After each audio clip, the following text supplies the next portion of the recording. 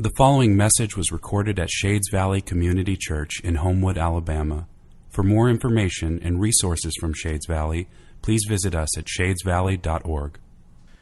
So, we are still in John chapter 10. And so far, throughout this chapter, Jesus has been using a figure of speech that if you've been with us, you're familiar with by now. He has been talking about his relationship that he has with his people, and he's been using this image of a shepherd and his sheep. He's like the shepherd, his people are like the sheep. And last week specifically, we saw him tell us that he has sheep from every fold, not just from the Jewish fold. He's immediately speaking into a Jewish context, but he says in verse 16 of this chapter, I have sheep of other folds, and I must bring them in. They're going to hear my voice, and they're going to respond, and they're going to follow me. He says that he has people from all folds, from all nations. He will call. They will hear. They will follow him. This is guaranteed. It's a promise. It's sovereign salvation. Christ says, I will do this. And last week, specifically what we saw is that Christ does this through us. I mean, by the end of this gospel, we're commissioned out by Christ himself. He says to each of us who are his followers, just as the Father has sent me, even so I send you. Like this is his mission that he has sovereignly promised he will accomplish, but he does it through us. When we proclaim the gospel to the nations, through our speaking, Jesus is sovereignly speaking. And his promise is that his sheep hear his voice and they follow him. But perhaps, like when we got to the end of that last week, after exploring that, when we got to the end, perhaps there was like some lingering thoughts, lingering questions in your mind. And I think the biggest one after talking about, anytime we talk about the sovereignty of Christ and salvation, I think the biggest lingering question hanging in most of our minds has to be, what about those who don't follow? I received multiple emails this past week asking this very question. Got multiple coffees set up for later this week to discuss this very question. If Christ is sovereign in salvation, then what about those who don't follow, who don't respond? All of us have people in our lives whom we've shared the gospel with, perhaps time and time again, but there's been no response. And perhaps you're left thinking, Jesus, where's your promise here? Like in this situation, in this relationship, I thought your sheep hear your voice. And they're guaranteed to respond. But my friend, my family member, my spouse, my coworker, my roommate, whoever it is, they're not hearing anything.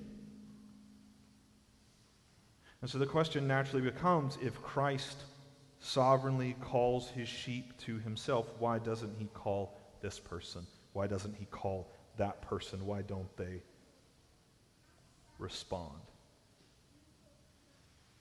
Christ claims to have sovereign saving power, but when we see these situations in our lives, so many people that he is not sovereignly saving, it causes us to question that.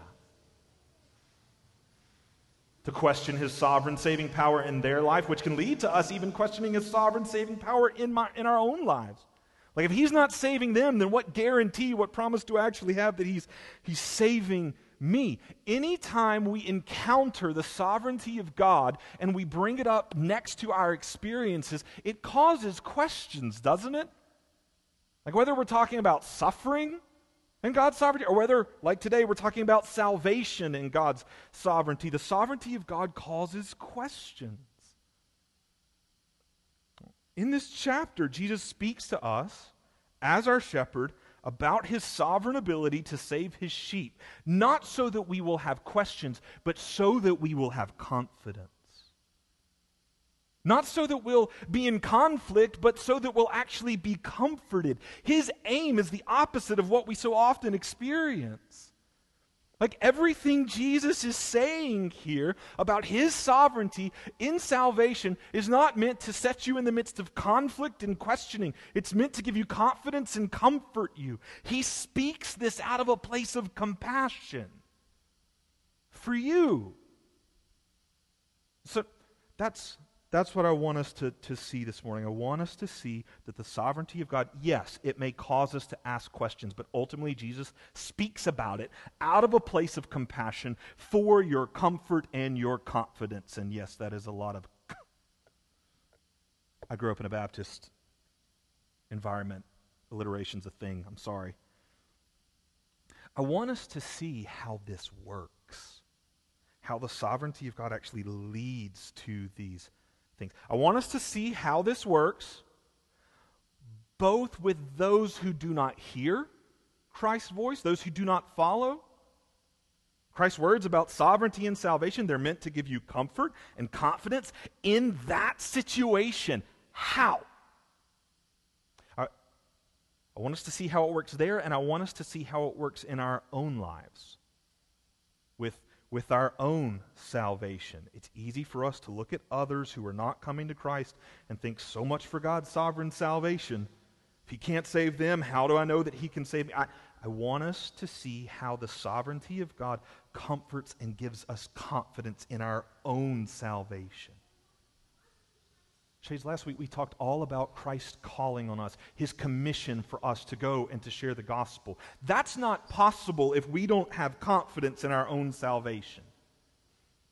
If we don't have confidence that Christ is saving us, how will we remotely proclaim to others that Christ could save them? If we do not have confidence in our own salvation, that we have eternal life in Christ, then how will we sacrifice the comfort of this life or even our own lives to fulfill His commission? It's hard. It's nearly impossible to call others to salvation that you are not certain you possess yourself. It's hard to sacrifice the pleasures of this life if you aren't convinced that you have a superior pleasure, eternal life with Christ. I'm convinced that perhaps one of the reasons that we are slow as the people of God to proclaim the gospel of God is that we aren't that confident that we are saved ourselves. So our goal this morning is twofold. I want you to have unshakable confidence in your own salvation, which will lead to unshakable confidence in Christ's commission. That's our goal. That's where we're going. In order to get there, we've got to see two truths this morning. We have to see the truth about those who don't hear Christ's voice, and we have to see the truth about those who do. Got the game plan. I know it's a little warm. I'm not sure why it's warm. The air conditioner's supposed to be fixed. We'll work on it again. But let's all move on together right here. Number one, the truth about those who do not hear. Let's start there. Christ calls. They don't come. Why? Start reading with me. John chapter 10, beginning in verse 22. At that time, the Feast of Dedication took place in Jerusalem. It was winter. And Jesus was walking in the temple in the colonnade of Solomon. So the Jews gathered around him and said to him, "How long will you keep us in suspense? If you," in Greek that you is an emphatic position, "if you are the Christ, tell us plainly." So we know that Jesus has been in Jerusalem since the Feast of Tabernacles, which is about 2 months earlier than the feast that's taking place now, the Feast of Dedication. The Hebrew word for dedication, Hanukkah. All right, so this is taking place in the winter. We'll talk more about that feast and that festival and what all that means, because I think we're going to see why John specifically mentions it next week. So we'll save all of that. But basically what we know, Jesus has been in Jerusalem for about 2 months.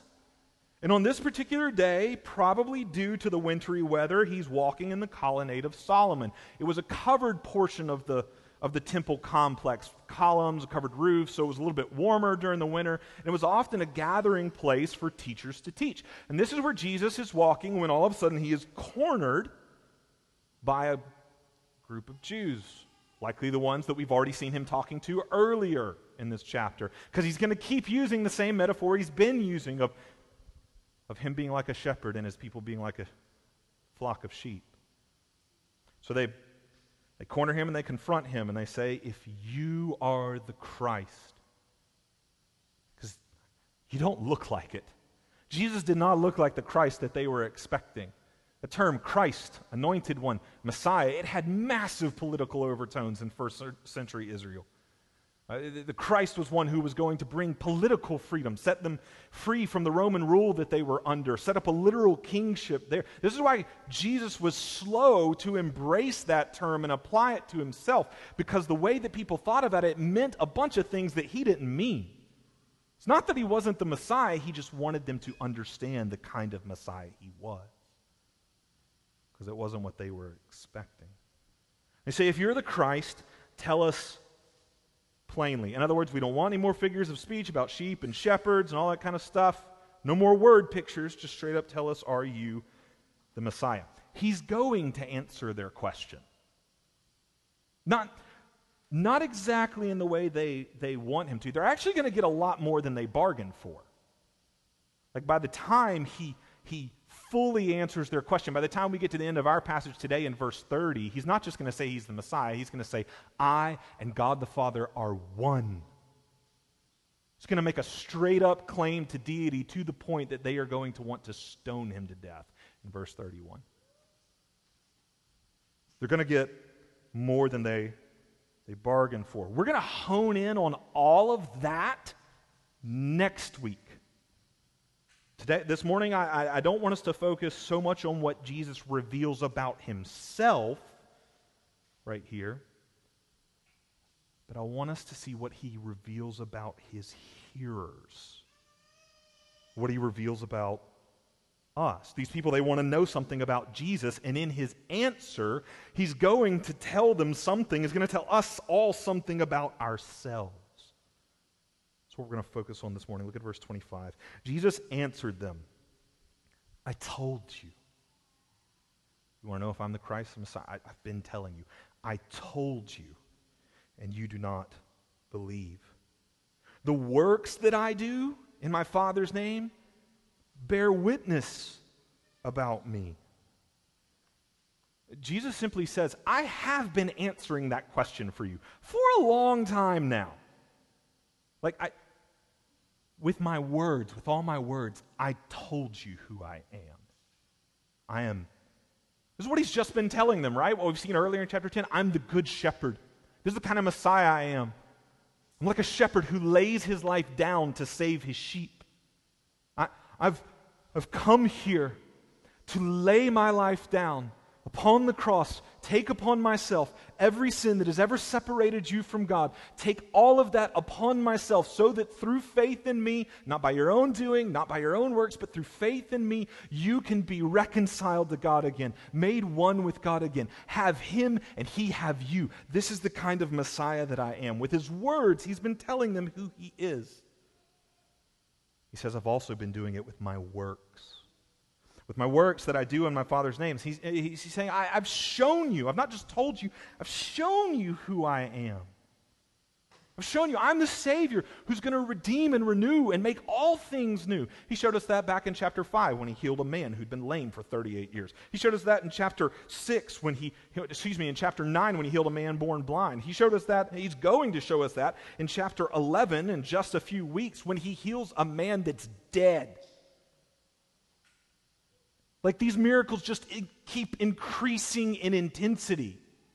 Lame not good enough for you? Fine. Blind from birth. That not good enough for you? Fine. Dead.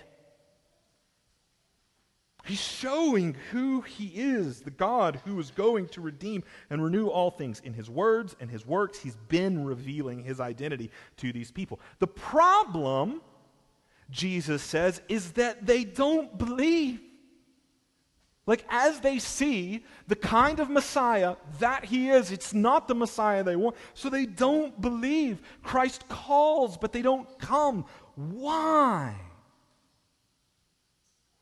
Look at verse 25 again, but let's keep reading. He tells us why.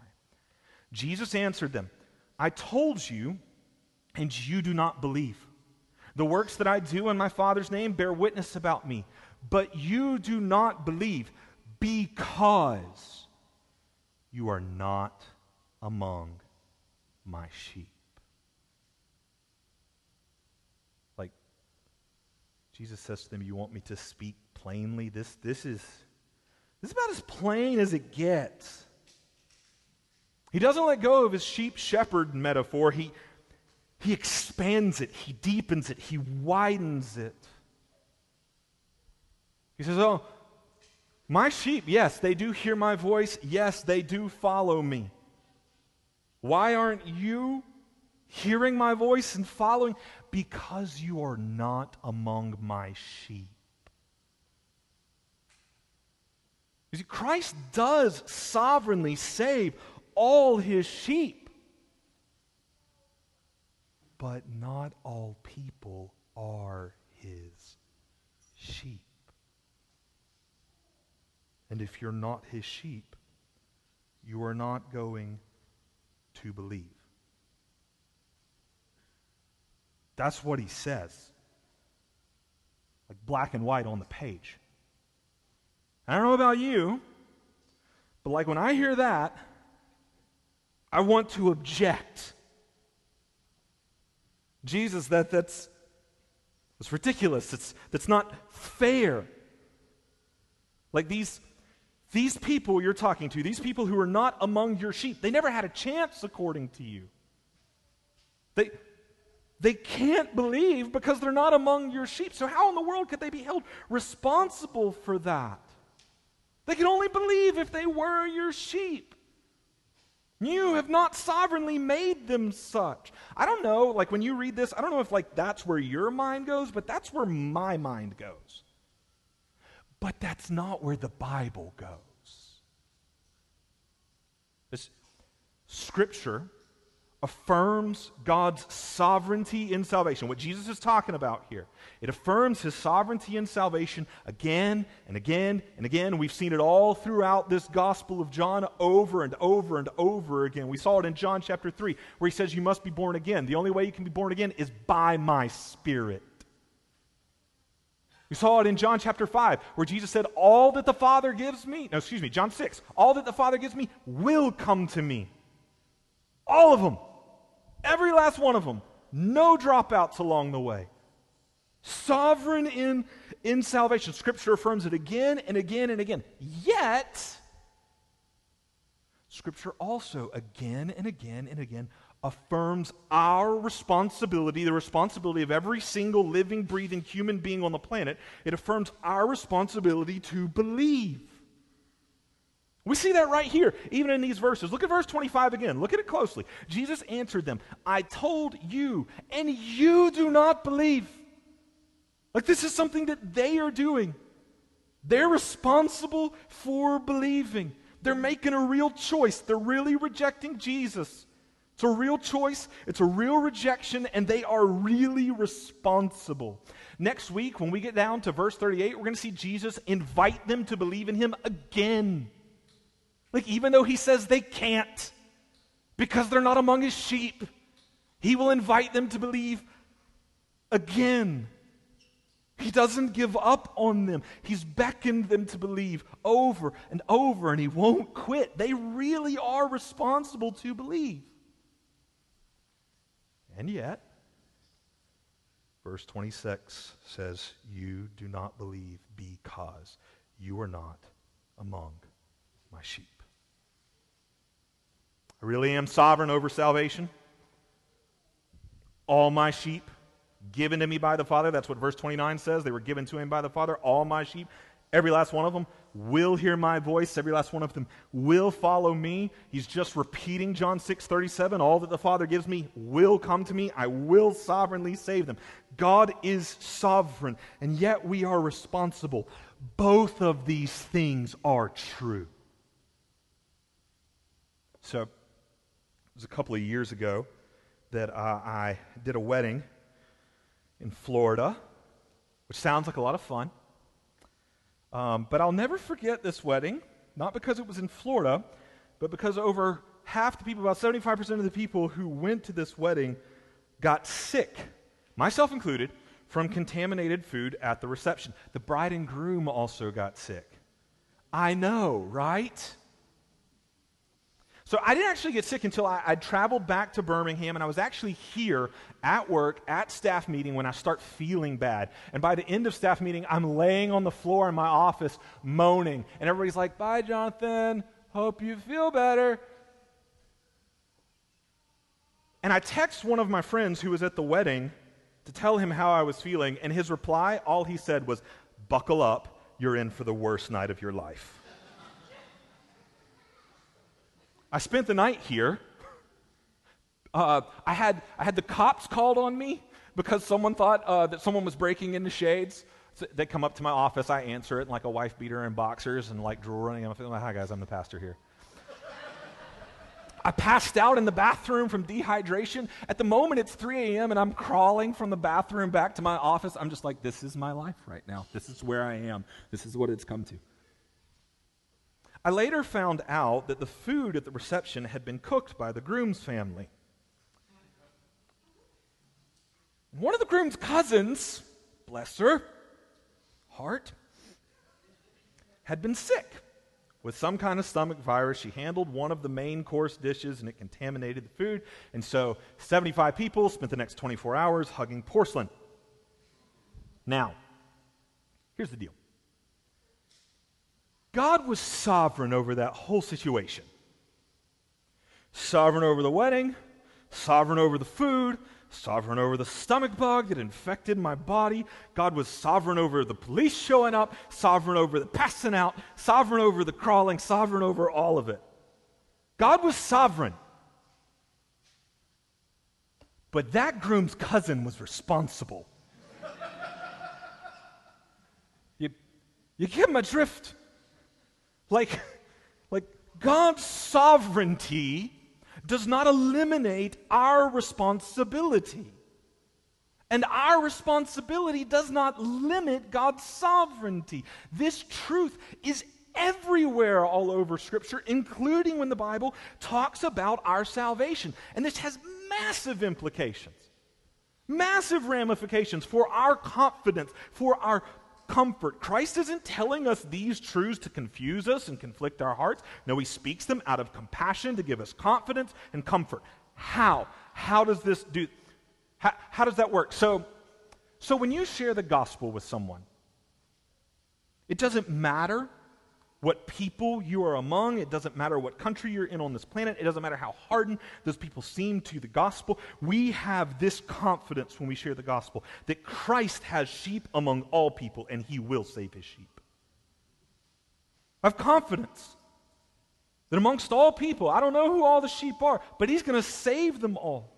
I can go anywhere, risk anything, because I have confidence he will do what he said he will do. I can go to anyone, anywhere, at any time with the confidence that it is Christ who saves, not me. And if they are his sheep, he will call them. Maybe not immediately. Hear me, if there is someone in your life who is not currently responsive to the gospel, I'm not looking at you and saying, well, it's because they're not Christ's sheep. You don't know that. I don't know that. The shepherd knows his sheep. We are responsible to share the gospel, and Christ through that will call his sheep in his time. The sovereignty of God in salvation gives us confidence to share the gospel with anyone, no matter how hardened they seem. And the sovereignty of God in salvation comforts our hearts. It comforts our hearts because I know that nobody's salvation out there ultimately depends upon me. My friends, my loved ones, my family members, their salvation does not ultimately depend on my ability to answer all their questions. Their salvation does not depend upon my ability to be perfectly articulate. Their salvation does not ultimately depend upon me. The sovereignty of God gives my heart rest and comfort.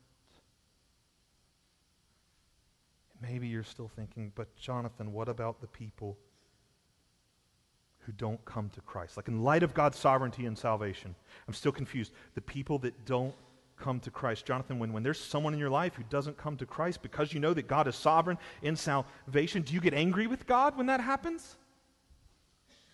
Do you raise your fist at God and blame Him? Saying, you're sovereign. Why didn't you save? This is all your fault. No.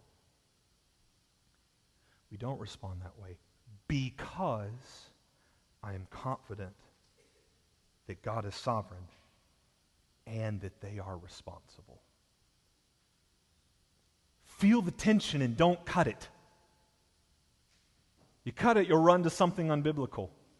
This is the tension that the Bible holds. My heart is calmed. It's comforted in knowing that I don't serve an unjust God. No, people are responsible for rejecting Him. If my children, we'll make this real personal.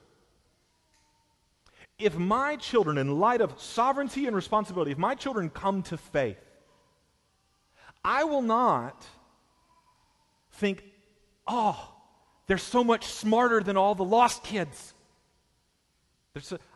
I did such a better job of raising them. They figured out this Jesus and salvation thing and came to Him. That's not how I react when somebody gets saved. I praise God. God saved them. If my children come to faith, I will fall at the feet of the sovereign Savior and praise Him for opening their eyes by the power of the Holy Spirit to see the glory of Jesus Christ and embrace Him as their greatest treasure. I will praise and worship God forever, whom Revelation says salvation belongs to Him. And if my children do not come to faith, won't raise a fist at God, angry, why didn't you sovereignly save? No. I know that they are responsible.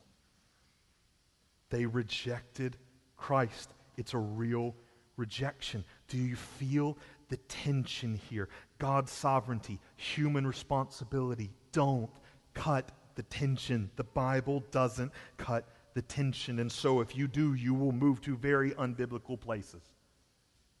I'll show you what I mean. If you hold on to God's sovereignty, but you cut out responsibility. If you hold on to His sovereignty, cut out His responsibility, you are headed for something called fatalism. Which is not biblical at all. You'll have this view that, well, God's sovereign, God's in control, He's going to save who He's going to save, He's going to do what He's going to do. Doesn't matter if I share the gospel, doesn't matter how people respond. We're all just robots, puppets on a string, pawns in a great universal chess game. Nothing matters. It's fatalism, and a biblical view of God's sovereignty does not lead to fatalism. It leads to faith. Faith that God is able, because He's sovereign, He's able to keep His promises. He will save all His sheep. Sovereignty leads to faith, not fatalism. God's sovereign. We're responsible. Don't cut the tension. If you cut the tension in the other direction, you're going to end up in unbiblical places as well. So if you hold on to human responsibility, but you cut out God's sovereignty, God can't be in control, otherwise we can't have free choices, blah, blah, blah, be held morally responsible, all that stuff. If you go that route, that will lead you to fear. God's not sovereign. He can't actually guarantee anything. Everything in life is ultimately up to me. It depends upon me. When it comes to salvation, if the people I know and love, if they're going to be saved, I've got to get it done. I've got to get it right. I've got to answer their questions perfectly. I've got to say and do all the right things. That kind of thinking will drive you insane. You will live your life in fear. A biblical view of responsibility should not produce fear, but faithfulness. I'm responsible, so I will faithfully share the gospel. I will faithfully call people to believe, trusting that God works His sovereign power through my responsible action. That's how these things fit together.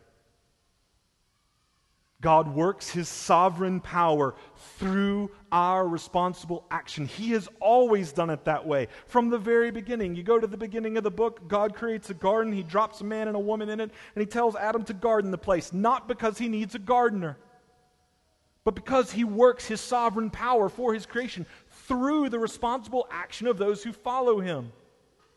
In the story of Moses, who leads the Israelites who've been in slavery for 400 years, he leads them out of slavery, not because God needed Moses to rescue his people. No, God works his sovereign power through the responsible action of those who follow him.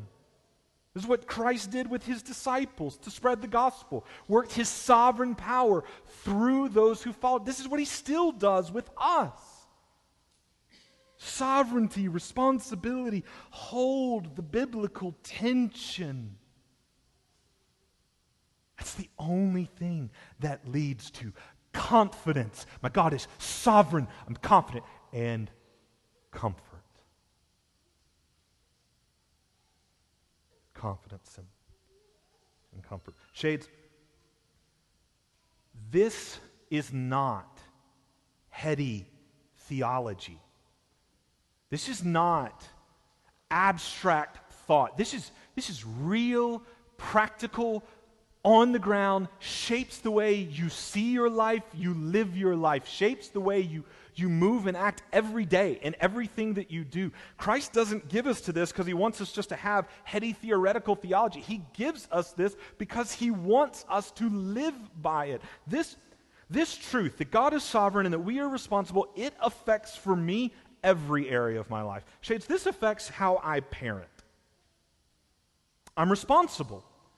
I'm responsible to be a faithful parent. Responsibility leads to faithfulness, right? I'm responsible to be a faithful parent and to parent the way that God has called me to. But I would live in total fear. That responsibility would drive me to fear if I did not also believe that God is ultimately sovereign. And he's sovereign over my children and over their situations. And he's sovereign over the mistakes I make. I trust him with them. His sovereignty gives me confidence and comfort without eliminating my responsibility. This is how I pastor. Like, I have a responsibility to pastor Shades faithfully. This is how I preach. I have a responsibility to open up this word and to preach it faithfully. That responsibility would drive me insane with fear. You people are crazy to let me pastor you. You know that, right? Like, that responsibility would drive me crazy with fear. Were it not that I know that it is ultimately the sovereign God who is leading and guiding Shades Valley. And Shades does not depend upon me, it depends upon him. And I'm just fortunate to be one member of this body who gets to experience him working his sovereign power through my responsible action. We all get to experience it. This is how I go about life every day without living in constant fear that death creeps around every corner.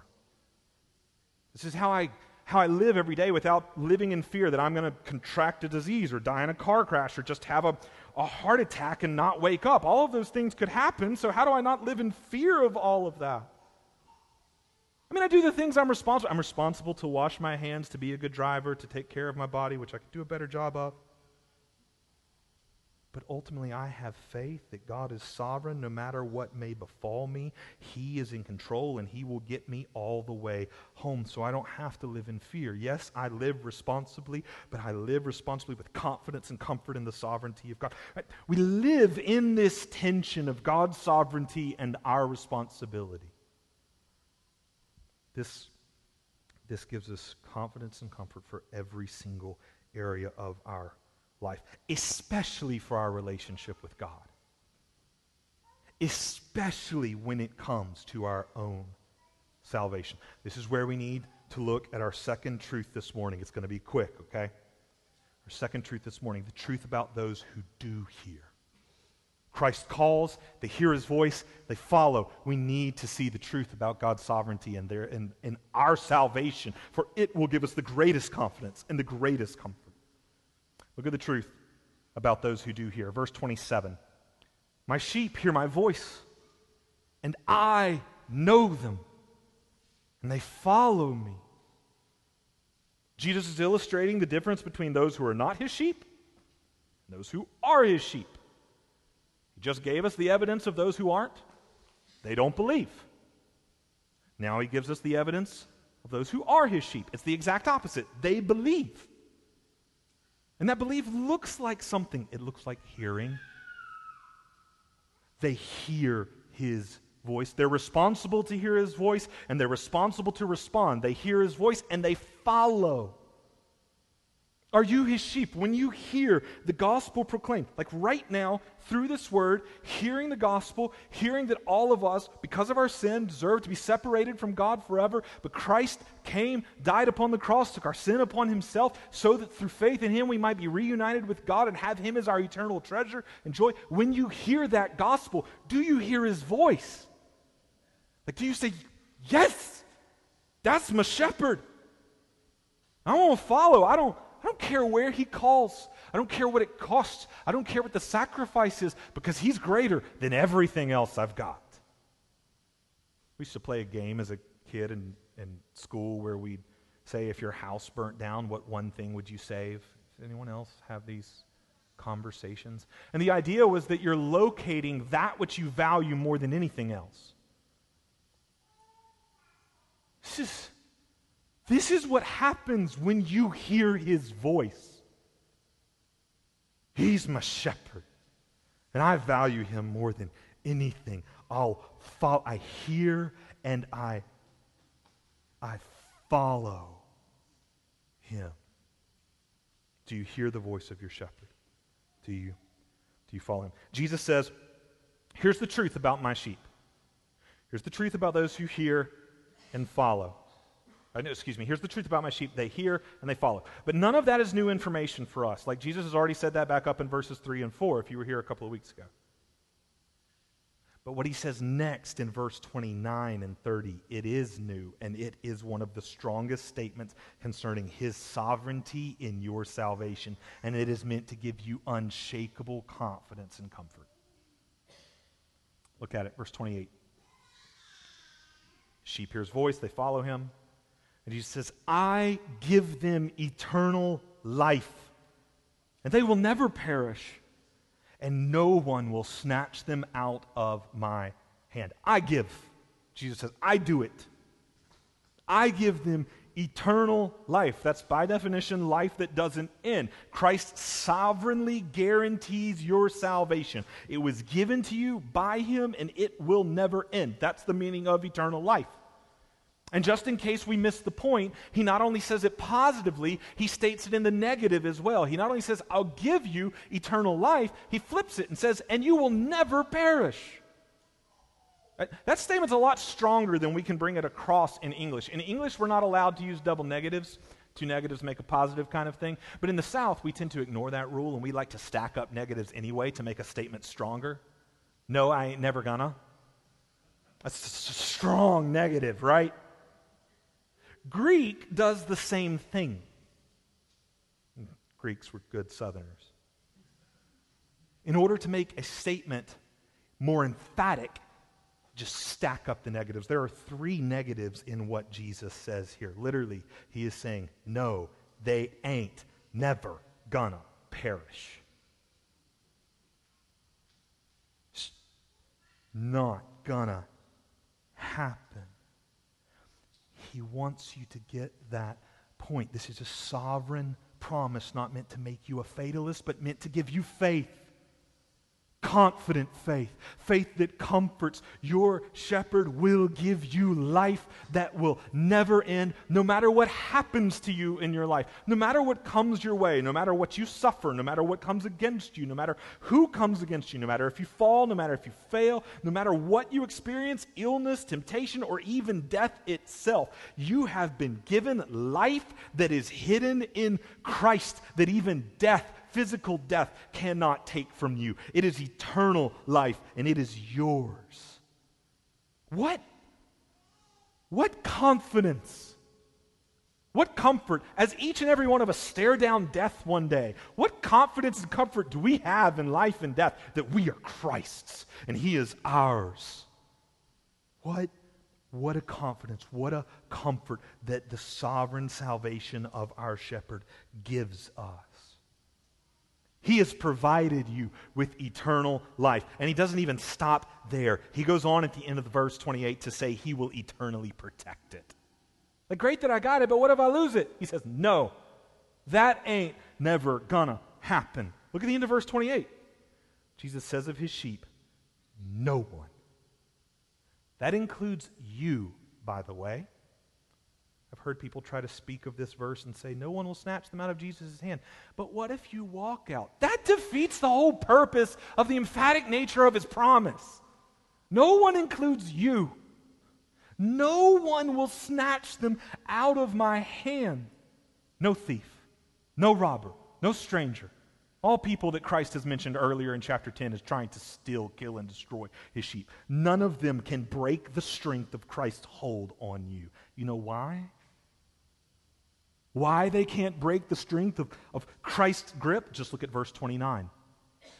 My Father, who has given them to me, is greater than all, and no one is able to snatch them out of my Father's hand. Jesus says, no one's greater than God the Father.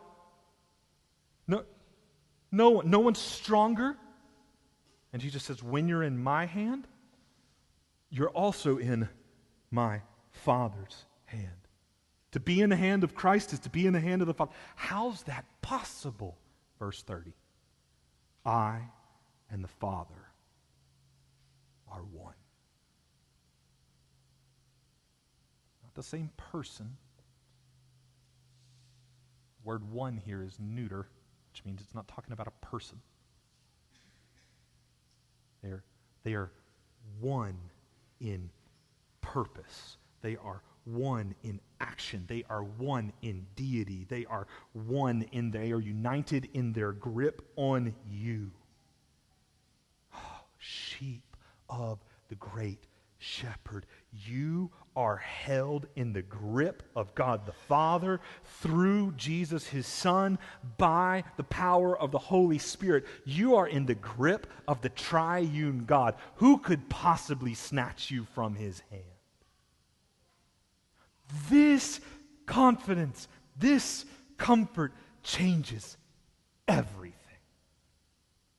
Levi, my son, he's still scared of the dark.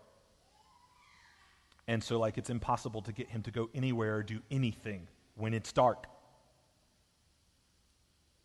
Unless I hold his hand. I promise not to let go. I say, I've got you. That grip changes everything. Gives him confidence. Comforts his heart. You are in the grip of the triune God, and that changes everything. Gives you confidence and comfort that changes everything. Feel the implications that you can go to the person in your life who has rejected the gospel time and time again, and you don't know if they're a sheep or not. They may reject right now, but that doesn't mean that they'll reject always. But you can go to them again and again and again. You're responsible to share the gospel with them, and you can do that with great confidence that Christ will call his sheep to himself. You can do that with great comfort that their salvation doesn't ultimately depend upon you and your power, but on the power that he provides. His sovereignty doesn't eliminate your responsibility. It empowers it. He works his sovereign power through your responsible action. So we can go. We can go wherever he calls, to all folds, to all nations, with all confidence that he will work through us to call his sheep to himself. We go with great confidence, and we can go with great comfort, knowing that even if our mission costs us our home, if it costs us our job, if it costs us our possession, all the things that the world would call comforts, we're able to go with great comfort. We're comforted because we know that even if we lose everything, we lose nothing. Because even if we lose our lives following the call of Christ, we're promised we will never truly perish. We're his, and he's ours forever. This is the confidence and the comfort that comes from the sovereignty of our shepherd. This is why, in his compassion, he wants you to see this, to see his sovereignty. He wants you to know that if you've heard his voice, if you believe, if you follow, if that's you, then you are among his sheep, and by his power, you will always be among his sheep. Such confidence in our own salvation gives us confidence to follow Christ in his commission. God's sovereignty empowers our responsibility to live as the sheep he has called us to be as our great shepherd. Do you hear his voice? Will you follow? And when he commissions, are you comforted and feel the confidence from his sovereignty so that you will